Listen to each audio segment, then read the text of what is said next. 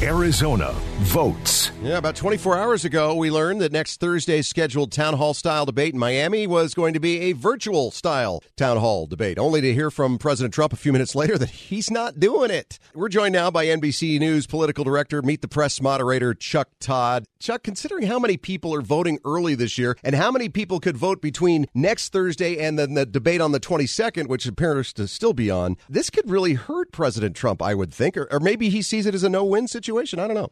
I don't know either. I wouldn't be surprised if by the end of the day they're agreeing to the virtual format and hoping they can rescue this, because I think the president thought he had leverage and he saw it quickly melt away.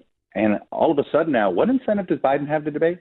Right. And suddenly, if, they went out there and said, we agreed to these dates, we're not changing the dates. And so, I think either one of two things happens.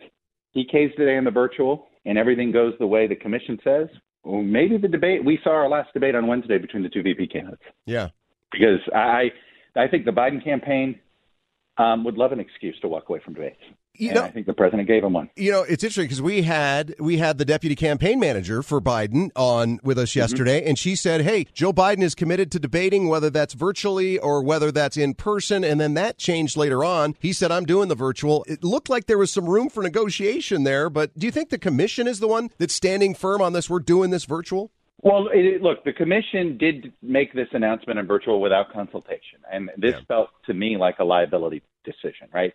Think about what the next one is, the town hall format, the one where you are exposing some 70 people who may ask questions to the presidential candidates, right? And frankly, we don't know. And then the trust but verify when it comes to, has the president tested negative? We know some people can be over the virus but not test negative for weeks, right? That is a huge concern. So to me, that was the Cleveland Clinic and the lawyers speaking for the commission saying for liability purposes, you got to do it this way. So the president reversed himself. He's reversed himself on the COVID talks. He's reversed himself on this. I wouldn't be surprised if he reversed himself on that virtual debate either. We're talking with Chuck Todd, the moderator of Meet the Press this morning. We felt very special yesterday. Mike Pence was here. Joe Biden was here. Everybody. Kamala Harris was here. When asked yesterday here in Phoenix about whether or not he'd pack the Supreme Court if elected, here's what Joe Biden said. They'll know my opinion on court packing when the election is over. Now, look. Is he and Kamala Harris not answering this question? Is that because they intend to do it, or they just are hedging their bets, or what's going on here? To me, it looks like a bet hedge.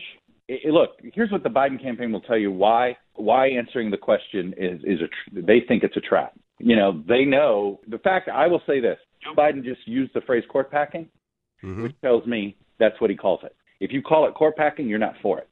So I do think his choice of words virtue signaled there. Interesting. Now, yeah. We'll see. But I do think that obviously the trap they're worried about is, a bunch of liberals would like to see this.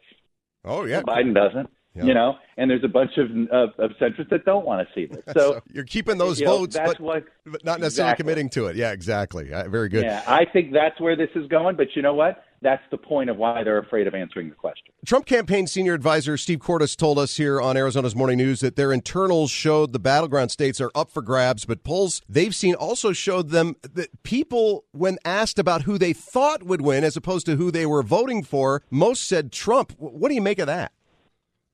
That's not uncommon in races that feature incumbents in general. I've actually noticed, though, that number has gone down. But it's always an interesting gauge of telling you. But the incumbent always usually is ahead in those perception questions because you're like, well, they're the incumbent. And we're almost used to incumbents winning because incumbents do win more than they lose, right, in general, right? We know on the House level, it's like a 90% reelection rate, 75% for Senate, right? Even among presidents, it's in the 60s, of all time when it comes to reelection.